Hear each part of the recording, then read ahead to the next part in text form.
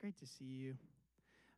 I like Lindsay said, part of this message is a testimony in my own life, and that's the best kind of messages is when you got to live it out a little bit.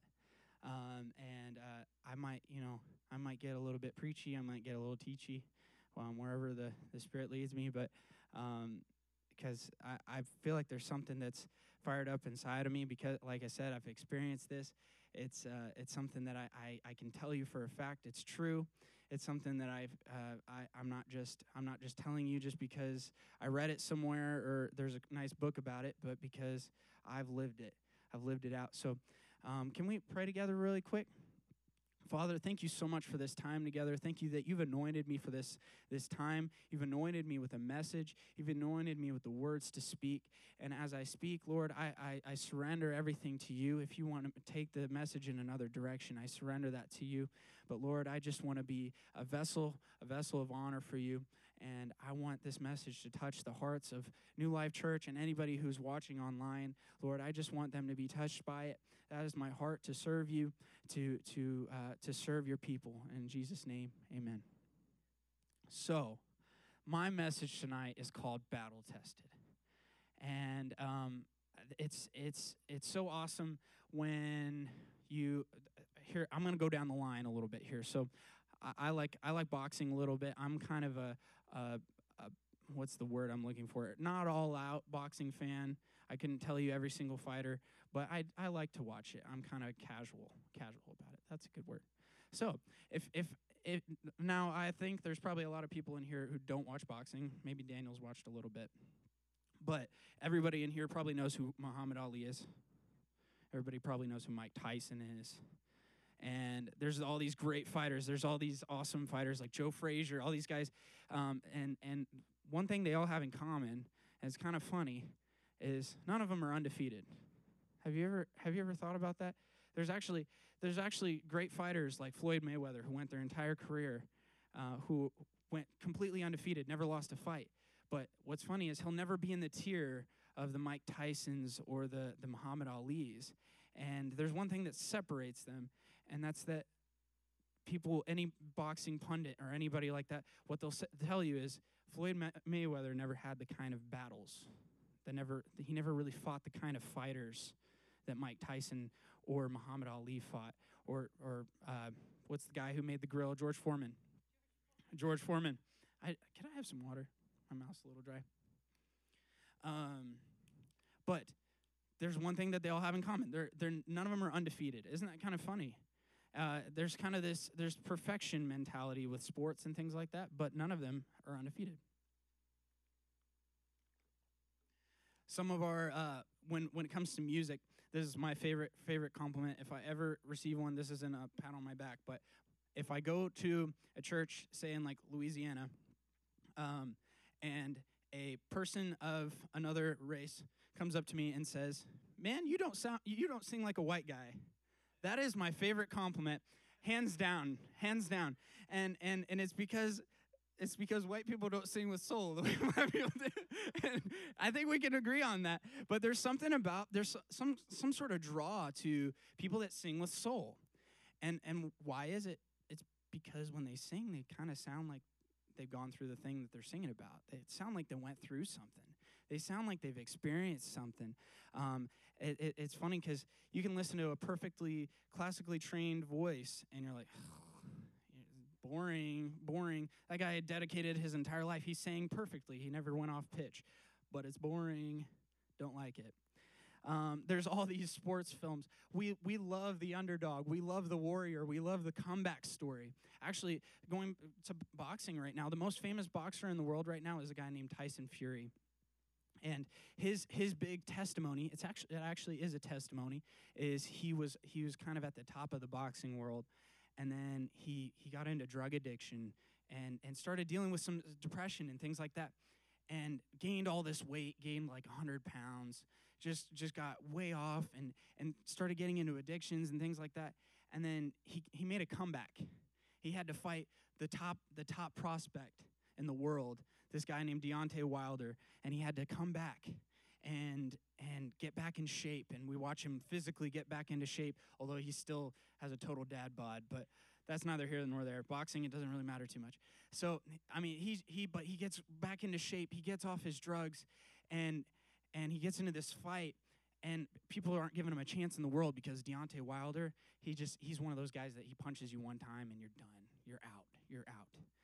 Well, turns out Tyson Fury comes out of the fight, and he's whooping Deontay Wilder's tail. Sorry, I said tail again. Man, 3 years later.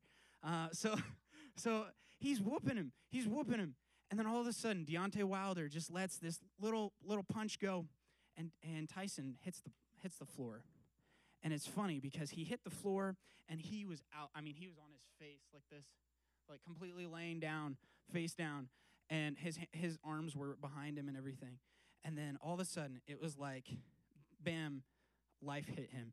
And at the 8-second mark, he jumped up. I kid you not. He went from that guy's dead to holy cow, he's on his feet.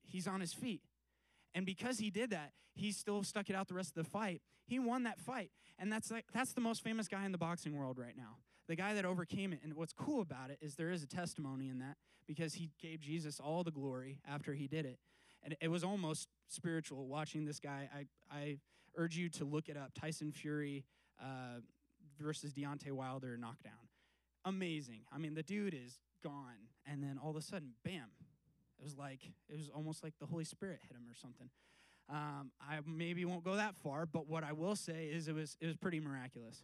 And he gave all the glory to God. Now, here's the thing is we love battle-tested people. We love things that can go through something and still take a beating and still survive, because those are the things that are actually strong enough to go through a battle. I mean, the big argument in the truck world is Toyota, Chevy, Ford, whatever it is. The thing is, everybody had a truck and they beat it to death, and that was the one that they trust now. Buddy loves Dodges. He maybe doesn't. You're not too hard on trucks, but you love Dodges. He will forever drive a Dodge because he has had a great experience with one. But we've kind of had this thing going on, and even in the Word of Faith movement, and where people think that Christians aren't really supposed to struggle, or we're not really supposed to, like, you're lacking in faith. If the devil, if there's any kind of negative thoughts that come against you, you're lacking in faith. And the trouble with that is we're absolutely promised. We're promised tribulations. We're promised challenges. We're promised these things. And I likened it. I was telling my wife the other day, it's like my brother can lift 405 pounds. He bench pressed 405 pounds. That's a lot of weight. But here's the thing, is if you watch somebody for the first time push out, my brother can push up 225 easy. Most people can't do it once. He knew 225 easily. But if you watch some kid who's like 18 years old or something do 225 for the first time, and they're struggling through it, and they're powering through it, for some reason, that struggle, that overcoming just seems so much more impressive than when some guy goes bam, bam, bam, and lifts it 30 times. You know what I'm saying? They overcame something. They overcame a challenge. They overcame a struggle. And what's funny is that person going bam, bam, bam, and pushing the weight up really fast, they're not going to experience growth. But that kid who pushed through,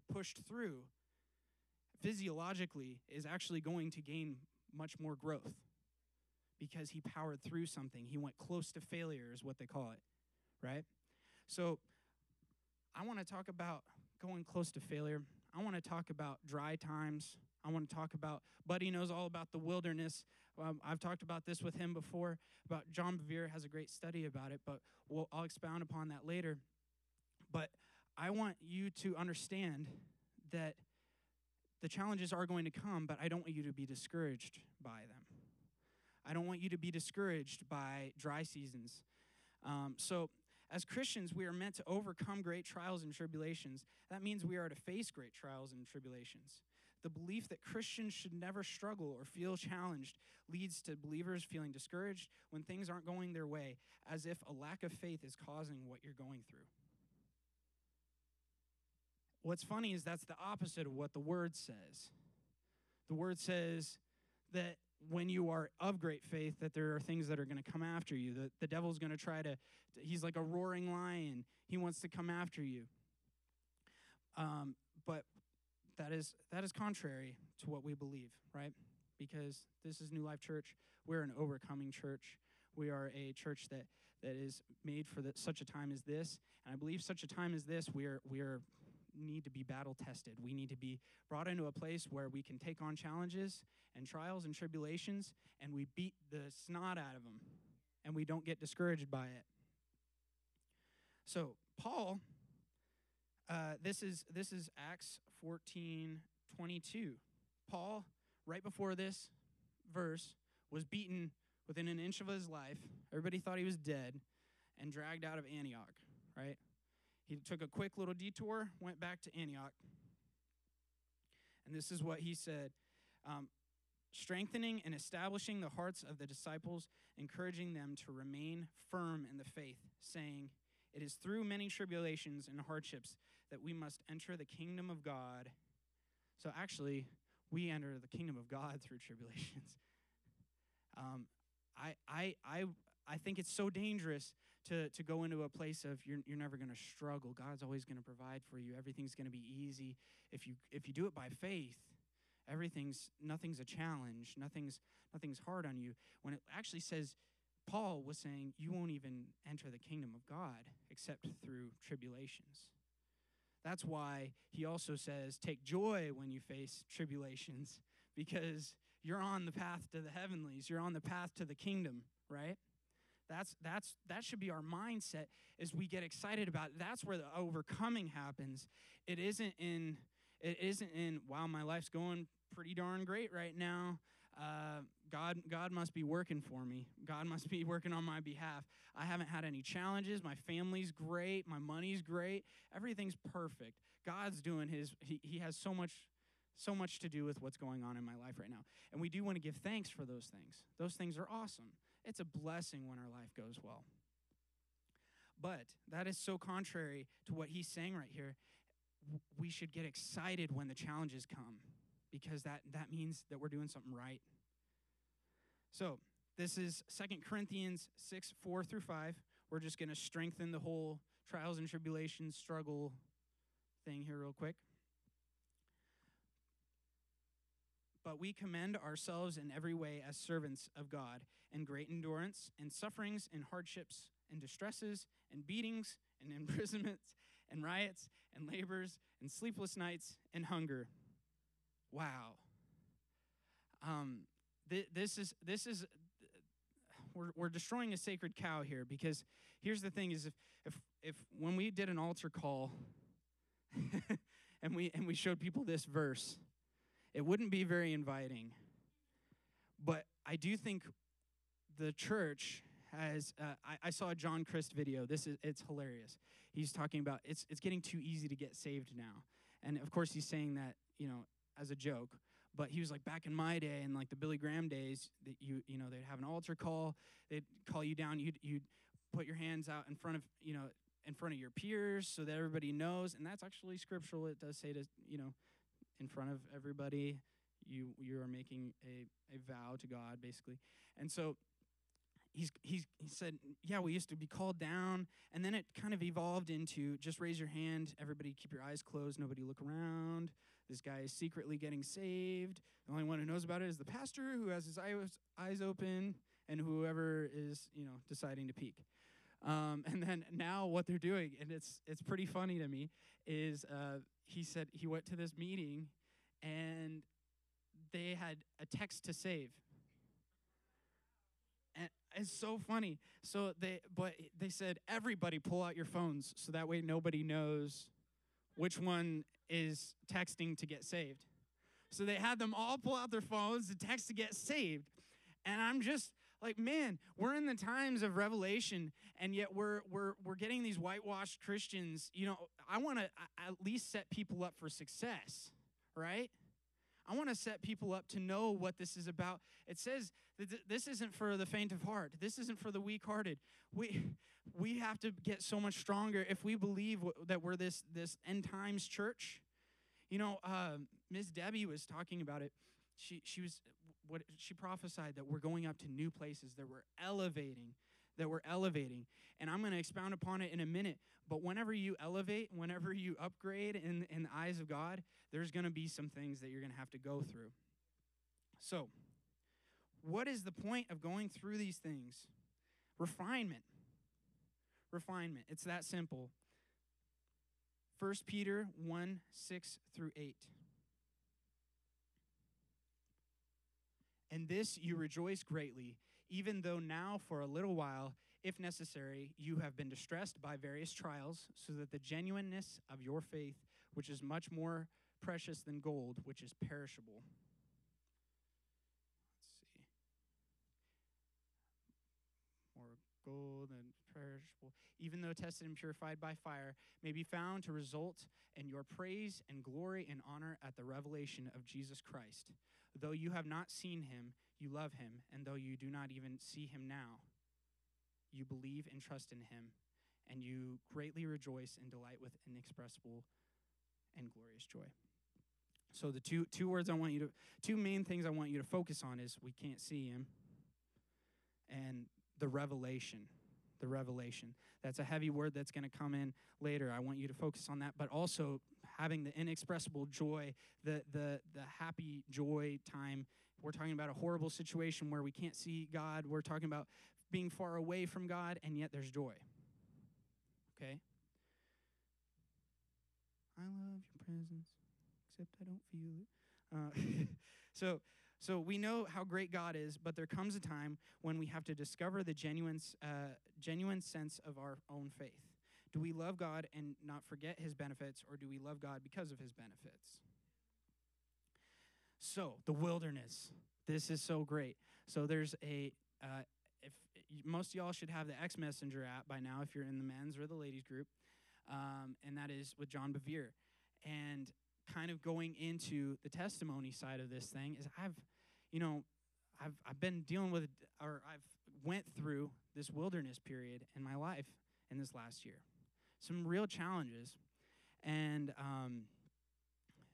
John Bevere has a book called God, Where Are You?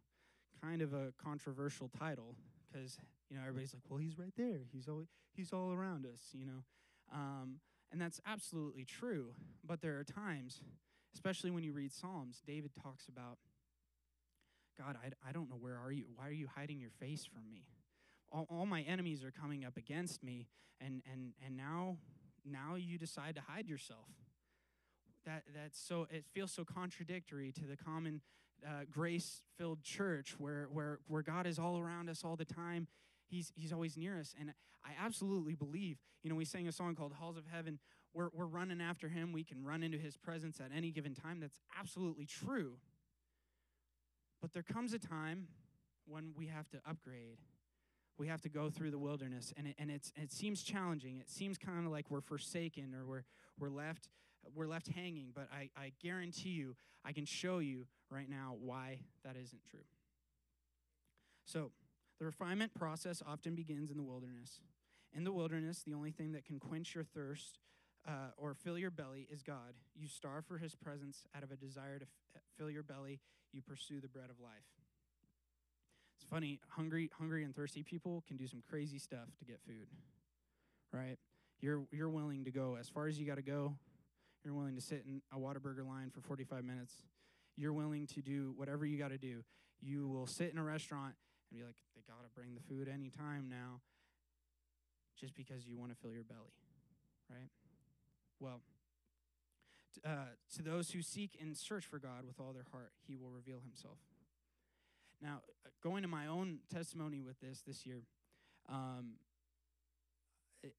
it kind of reached in all different areas and different facets of my life. But at the beginning of last year, I started working for a roofing company. I had switched companies. The company I was with previously didn't like that I was working for the church too. So they didn't want me to do part-time roofing. So I went with a company that one of my subs told me. He said, these guys are trustworthy, they're awesome, they treat their clients really well, and they treat their roofers really well. And I was like, okay, that sounds good. So I start working for this company. They start sending me out on leads. I'm making sales, kind of part-time sales. So I'm doing like 1 or 2 a month, not much. And all of a sudden, and they said, we'll schedule your clients. We'll call your clients for you after you sign the contracts and collect the checks from them. It's like, okay, that's pretty normal for a contractor. So start doing all the work, start getting all these things together, and months down the road, kind of slowly but surely, they keep telling me that there's going to be all these delays because the economy is bad and that the supplies are down. I was like, sounds a little odd. All of a sudden, I start having homeowners say, hey, nobody from your company ever contacted me after you signed the contract and picked up the check. So I had accumulated all these clients, and I'm the only person that they ever saw from the company. So I start getting calls, I start getting threats, I start getting texts. The first thing I wake up every morning, and the first thing and the last thing I saw every night was a threat from a client, or hey, I can't pay my kids' hospital bills. That was one of them. I can't pay my kids' hospital bills because we're having to go out of pocket for the roof now. All these people threatening me, and the company stopped contacting me. And the worst part about it is I would stay up, and I just couldn't sleep. I couldn't sleep. And I would look over at my wife, and I'd say, I just can't stand the feeling that there's 12 families out there right now that wish I was dead, that think that I totally messed up their lives. That's just the worst feeling in the world, that I was made to be a false witness in front of people. Some of these people, I talked with them about God. And that was the worst feeling in the world. And then, but what started happening out of that as well is I was accumulating all these failures. Because even as I was selling for that company, I wasn't selling well. And then what I started seeing happening, it was funny. I was pursuing God in a way I've never pursued before. I felt so full of the Spirit. The previous year, if I would go to a Holy Ghost meeting, I was like on fire, like more than ever. I would act silly. I was just happy, and I could, just like in a moment, I could be in full turmoil and just close my eyes and feel like I was in the presence of God. And then, as this went on, I would come to Lindsay and I'd be like, I am reading more than ever in the Word. I'm reading about the Word more than ever. I'm praying more than ever. I'm pursuing God in a way I've never pursued before. And this is coming right after feeling like I could run through a wall, in the Spirit. And all of a sudden, I was like, God, I can't, where are you? I can't access this anymore. I don't know what's going on. I don't know where you're taking me. I don't know what I need to do right now. And in the midst of accusations coming against me, in the midst of everything seeming so horrible, there was the fear side of it. I wasn't making that bulk income that paid my bills for that entire period of time.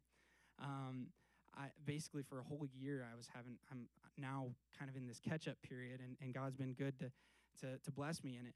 But I felt so alone. I was like, where's the provision? I mean, especially in the roofing area, there were times where I didn't have enough time because I was working on church work, and I wasn't getting a lot of clients. So I'd literally pray. I'd hop in my truck. I'd drive into a neighborhood I've never really knocked in before, and I'd say, God, you're going to have to show me exactly what house to go to because I don't have time to knock this whole neighborhood. And he'd literally take me, and I'd be like, it was like a flashing light. And I'd go to the one house, and I'm telling you right now, you knock a whole neighborhood, you'll get maybe like 2 people to answer the door and say, yes, get on my roof. I would go to that exact door, and I was like, where's all this favor? Where's all that favor that I had before? Where's all the goodness I had before? Where I felt so far away from him, and that was so much worse. Feeling far away from him was so much worse than the financial junk or the legal junk. It was so much worse. I was like, God, I can't. He said, at least if the financial situation's bad, I can get in your presence. And I love your presence. I love being near you. And so it was like this wilderness experience where everything was dry. I couldn't access him the way I used to access him. So the wilderness, in a way, feels like a depravity of his presence.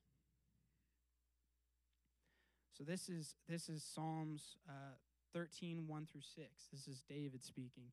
He's in a time of war. He's in a time of turmoil. How long, O Lord, will you forget me forever? How long will you hide your face from me? How long must I take counsel in my soul, having sorrow in my heart day after day?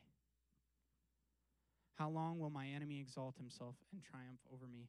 Consider and answer me, O Lord, my God. Give life to my eyes, or I will sleep the sleep of death. I mean, that's heavy. That's heavy. But somehow, I don't think I'm a better faith person than David. I'd love to be like David. David was the man after God's own heart. And he was the man after God's own heart, and he was the one who couldn't seem to find God, who couldn't seem to. So if you ever feel discouraged, just know you're in good company. And what I'm telling you right now is it's not a bad thing, but what I'm telling you is when you realize that you're in a time of wilderness, it actually should build you up and encourage you, because God's about to take you somewhere that he's never taken you before. So, like I said, know you're in great company. In the Bible, there are all these people who went through a wilderness journey right before their greatest part of their whole ministry. All these people. So here's one, for example. John the disciple, he was exiled to Patmos, a deserted island. What did he do there? He wrote Revelation. He had a great revelation in the Spirit, wrote Revelation. Paul received a revelation from much of the New Testament in the Arabian wilderness. Went off to the wilderness, wrote most of the New Testament. John the Baptist, the word of God came into John in the wilderness just before he went about performing baptism and repentance. Jesus was then baptized by John. Soon after, he was completely filled, and the Holy Spirit guided him into the wilderness. Right before he's about to do his greatest works. Right before he's about to do his greatest works. And there's so many more, right? Moses, Abraham, they all went through a wilderness time. And there was great revelation at the end of it all. And it just can feel like you're so deprived, but it's just not true. So, you are in good company. If you ever felt like you're in this place, you're in good company. Know how to identify your surroundings. So knowing the wilderness is a place for promotion and faith, it should be said that you aren't guided into the wilderness. Oh, sorry. The way I wrote this is weird. Knowing the wilderness is a place for promotion and faith should help you. If you start looking around and you're like, okay, wait a second. I'm having a hard time here. God told me right before all this that he was about to take me into some new places. He told me right before this that I'm going to be promoted. I'm going to be taken to places, the places I've desired in my heart, right? And then all of a sudden, things kind of go dry. You might be in the wilderness. But know that when you're in the wilderness, God doesn't take the faint of heart into the wilderness. He doesn't take victims into the wilderness. So let me just clarify, because there are a lot of people who are like, I've been in a wilderness ever since I was 2 years old. Like my life sucks. Like not you. You're not in the wilderness, buddy. Sorry to tell you, but there are people like that. But what I'm telling you is, if you feel like you had been full of the Spirit, full of faith, you're in the Word like you've never been in the Word before. You love God like you've never loved God before. You are living righteously before God. And everything still is dry. The provision doesn't seem to be there. God doesn't seem to be there. You're probably in the wilderness. Let's clarify that part, because, I don't think we have any of those people here. But what I am saying is that can be the tendency, is like, things are starting to get bad. I'm in the wilderness. My life sucks now. So the wilderness is a place that God takes you when he says you are ready to elevate.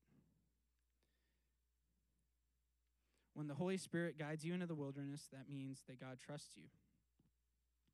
Now, when I was dealing with my own wilderness time, I was like, okay, God, why does it have to be this way? Like, why do you seemingly just like leave and say I'm out and you got to deal with it yourself? And what he showed me was like when my dad taught me to ride a bike. So I remember vividly, it's one of those core memories when my dad took off. I remember he grabbed the wrench and he took the training wheels off my bike, and he showed me how to ride. And the first thing they do, a good dad, they hold the handle for a minute, right? They hold the handle for a minute. They're like, I'm right here, I'm right here. They lie to you a little bit, and then they let go, and you might eat it. But what they're not going to do is they're not going to let you ride out into the road right in front of a car. They're not going to let you actually hurt yourself, but you might get a bump or a bruise, right? And what he's saying there, what Dad is saying there is, hey, I trust you. You have learned to pedal.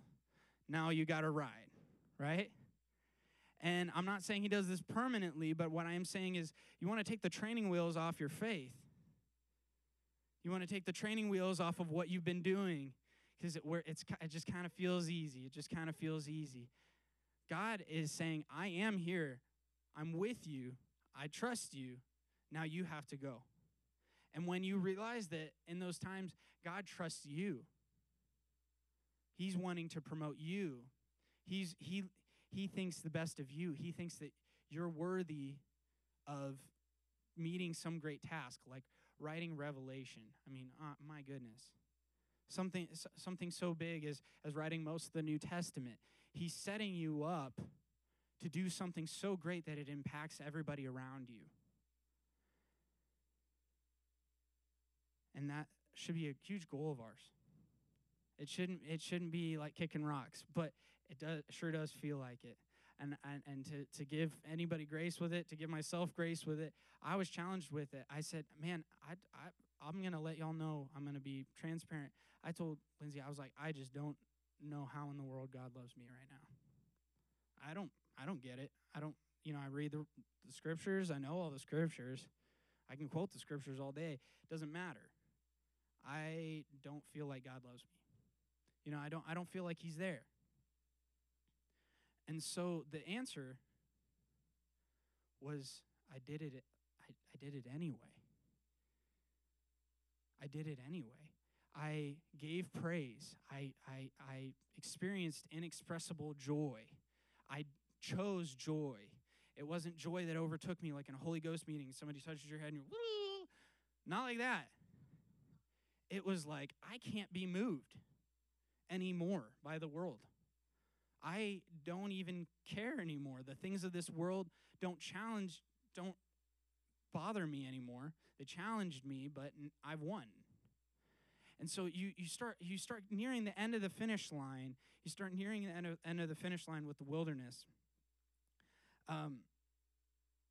If you ever felt a lack of presence despite being spiritually filled, living righteously and pursuing him, do not be discouraged, but be aware of your surroundings. The reason I want to encourage all of y'all is because I think there are some people that have been in the wilderness for a long time. And not in my life stinks, everything's been bad for my whole life. I'm talking about God has been wanting to upgrade you for so long.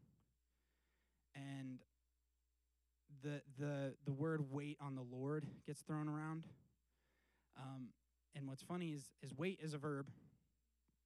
It's not a just stagnant lifestyle. I used to wait tables. You know what I did when I was waiting on people? I was watching them attentively, but I was also putting ice in the ice machine. I was making tea. I was baking bread. I was doing whatever I had to do in preparation for whenever they said, all right, come over here. That's what waiting is, right? We are inclining our ear to God. We are being attentive to what he wants. We are being attentive to his word. We are keeping ourselves righteous before him. And what I've heard is people say things like, I'm just in a waiting period right now. I'm in a time of waiting. So they'll stop coming to church. They'll stop being part of prayer group. They'll stop volunteering. I'm just in a waiting time. God's about to do something, but I'm waiting. And notice none of these people that I described ever stopped doing their ministry in the time of the wilderness. In fact, it just elevated their ministry to a new place. Jesus is the only example of somebody that just totally isolated himself and totally just got away from the people. But what I'm saying is, you don't misplace waiting for being stagnant. Don't stay in the waiting room for too long, right? God doesn't just want you to stay in the waiting room. He wants you to be active in life. He wants you to be ready. He wants you to be attentive. So, some people get stuck in the waiting period. Waiting on the Lord doesn't look like complacency, absence, or melancholia. It's a time to be attentive, to prepare, and to trust. Trust is an action. We act on trust. You've probably spent more time in the waiting room than God ever intended. Just like the bike analogy, you have to keep pedaling. Don't stop. So, Pastor Stephen said it a couple of weeks ago. It was like, when you're going through hell, don't stay there. Don't stay there. Don't stay in the desert. Don't stay in the desert. It's not, you don't have to just learn how to live there. Don't learn to live in the desert. Learn to survive the desert and get to the other side, right? And getting to the other side is going to look a lot like Revelation. So the light at the end of the tunnel. If you are nearing the end of the wilderness, you no longer wear your cares on your face, despite the fact that you're still being attacked. So that's a good sign that you're getting close to the end, is when everybody comes, when the things feel like the attacks feel stronger than ever, and you just don't wear it on your face anymore. You're not depressed anymore. You laugh through it anymore. What I told Lindsay is, she was like, what's something great that you got out of this last year? And honestly, what I told her is, we learned to laugh when things really stunk. Like, we learned how to make a joke out of thin air that wasn't even funny, but things were just seemed so rough and they seemed so grim that we just would laugh. We would joke about the dumbest things. We didn't wear it on our faces anymore. It wasn't our burden anymore. You know you're nearing the end when you're experiencing manna from heaven. We talk about this as well. As manna isn't just like a little cracker, a little tiny piece of bread. It's actually like this amazing. It's like some of the best bread you'd ever have in your life. We think about manna, and you see the little pictures of the birds dropping like little crumbs from the sky. It's not like that. It's like the most delicious bread you would ever have in your entire life. And all of a sudden, towards the end of my wilderness, I'd be praying and I'd be worshiping, and out of nothing, it would just hit me. It would overwhelm me. And then it would be gone, right? It would hit me, overwhelm me, and then it would be gone. And I'd have these little moments of manna. You know you are nearing the end when you are no longer moved by things. You know you are nearing the end when you receive a revelation. All of the wilderness alumni experienced revelation. Every single one of them experienced something that they could take to their peers, that they could take to the church, that they could take to anybody who would listen. They were inspired and spoke the word totally out of what God showed them in a whole new way. You know you are nearing the end when people are beginning to notice the anointing on you. When it's not just yourself. I hate self-evaluating. I hate self-evaluating because it seems like the most flawed thing to do. I do it anyway because it's a good thing to practice. But when somebody else tells you that you're doing something well, it's like, oh, okay, I really am doing it well. You know what I mean? And what I told, another conversation I've had with my wife, we talk a lot, is I was like, man, I really feel like I've gone to some places this year. And what's funny about it is I haven't just thought that, but people have confirmed it. And I'm not saying that pat on my back, whatever. But I'd rather have the anointing than what I would have had without the depravity. Does that make any sense? The things that I would have had and the favor and the blessings and the training wheel of faith, I would have, it would have come at the cost of my anointing. And the biggest thing I wanted to tell you guys is, do you really want to elevate? Do you really want to move to a higher place? Because if you are, before I prepared this message, I said to Lindsay, I said, the scariest part about preaching on this message and giving my testimony on this is it's almost like as soon as you get to give the testimony on the thing that you went through, it's like, all right, buckle up, because there's another thing that's about to come that's even harder and more challenging. And I can't think that way, because I would be selfish to not let you know that God has done some great things in my life. And in this last year, we dealt with all those things. I dealt with the depravity. It just couldn't access the Spirit. I couldn't get there.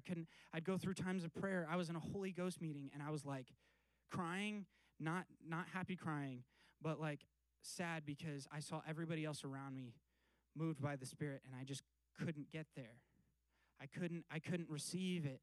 And all of a sudden, I'm starting to receive some things in God, this confidence in God that I've never had before, because it wasn't about what He's giving me. It's not about how He makes me feel anymore. It's just about who He is. Strip all those other things away. You got the wilderness, and it's just you and God. It's just you and Him. And then you can truly say that I have seen the goodness of God in the land of the living. You can look people in the eye and not just talk about the gospel, but you can talk about how great God is through the gospel. And have that conviction in your heart. I think about like the Rocky movies. They're so funny, because Adrian, I did it is not that good of a line. What made it so cool is he's beaten up. He's had the tar beaten out of him. That visual, without the visual of him all swollen and everything, Adrian, I did it is not that well written of a line. But it is powerful, because that's what came out of his heart when he had nothing left. And what's going to come out of your heart when there's nothing left? That's the refinement. Is it going to be gold that comes out of you when there's nothing left? When you don't have anything, you're not just doing it out of your own intelligence.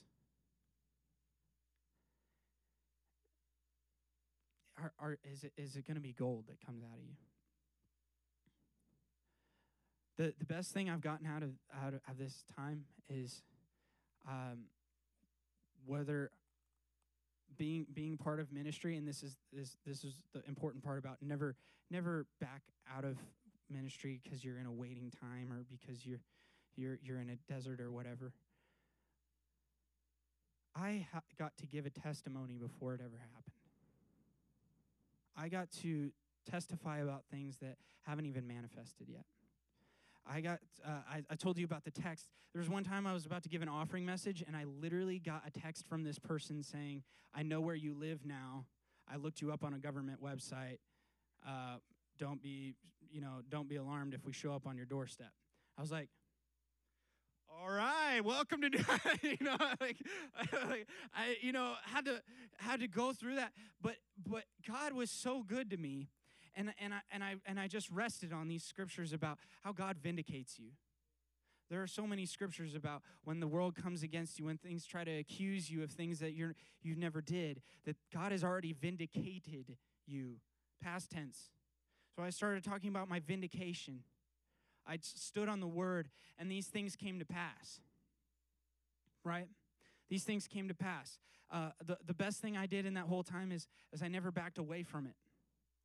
There were other people in my same position that stopped answering the phone calls, that stopped answering the texts, but I answered everything honestly because I said, listen, I'm not just a roofing salesman. I believe in God. I believe in what I say. I told you that you could trust me, and that was true, but you couldn't trust the people that took advantage of you, and I'm sorry about that. And what was funny is there was a detective that would call me every once in a while. And finally he said, Hunter, don't worry about it. We're not coming after you. Thank you so much for telling the truth about everything. Hopefully this is the last time we ever have to have a conversation. You know, I was vindicated well before that phone call happened. And I can tell you right now, it's only through God. I can tell you that God is going to touch you in ways that you've never been touched before. When you get to this place where you don't actually feel like he's around. So I just believe that there's a greater anointing for this church. I believe that there's a greater anointing for everyone that's in this room that you have not stepped into. And maybe it's because you've been kind of stagnant in the desert season. Maybe it's because you've been too afraid to go into the desert season. But God is wanting to upgrade this church. Miss Debbie, she prophesied about it. God is going to upgrade this church. We're going to a newer, higher place. And that will only happen through that fresh oil, that manna from heaven, that we have to exchange our old wineskins for new, right? And what better place to do it than in the wilderness? I want God to take me to new places. I want to be somebody He uses to write great things, to sing great songs, to whatever it is, to preach great messages. And I think that is only that there's something that's found in the wilderness. So I want to encourage you, if you're in that place, God is just asking you, hey, just keep going, keep pursuing me. I had one other verse, and I totally forgot to write it down. But there's a verse in Isaiah. It's just saying, can you tell that right now I'm doing some new things in you? That I'm creating rivers in the wilderness, rivers in the desert.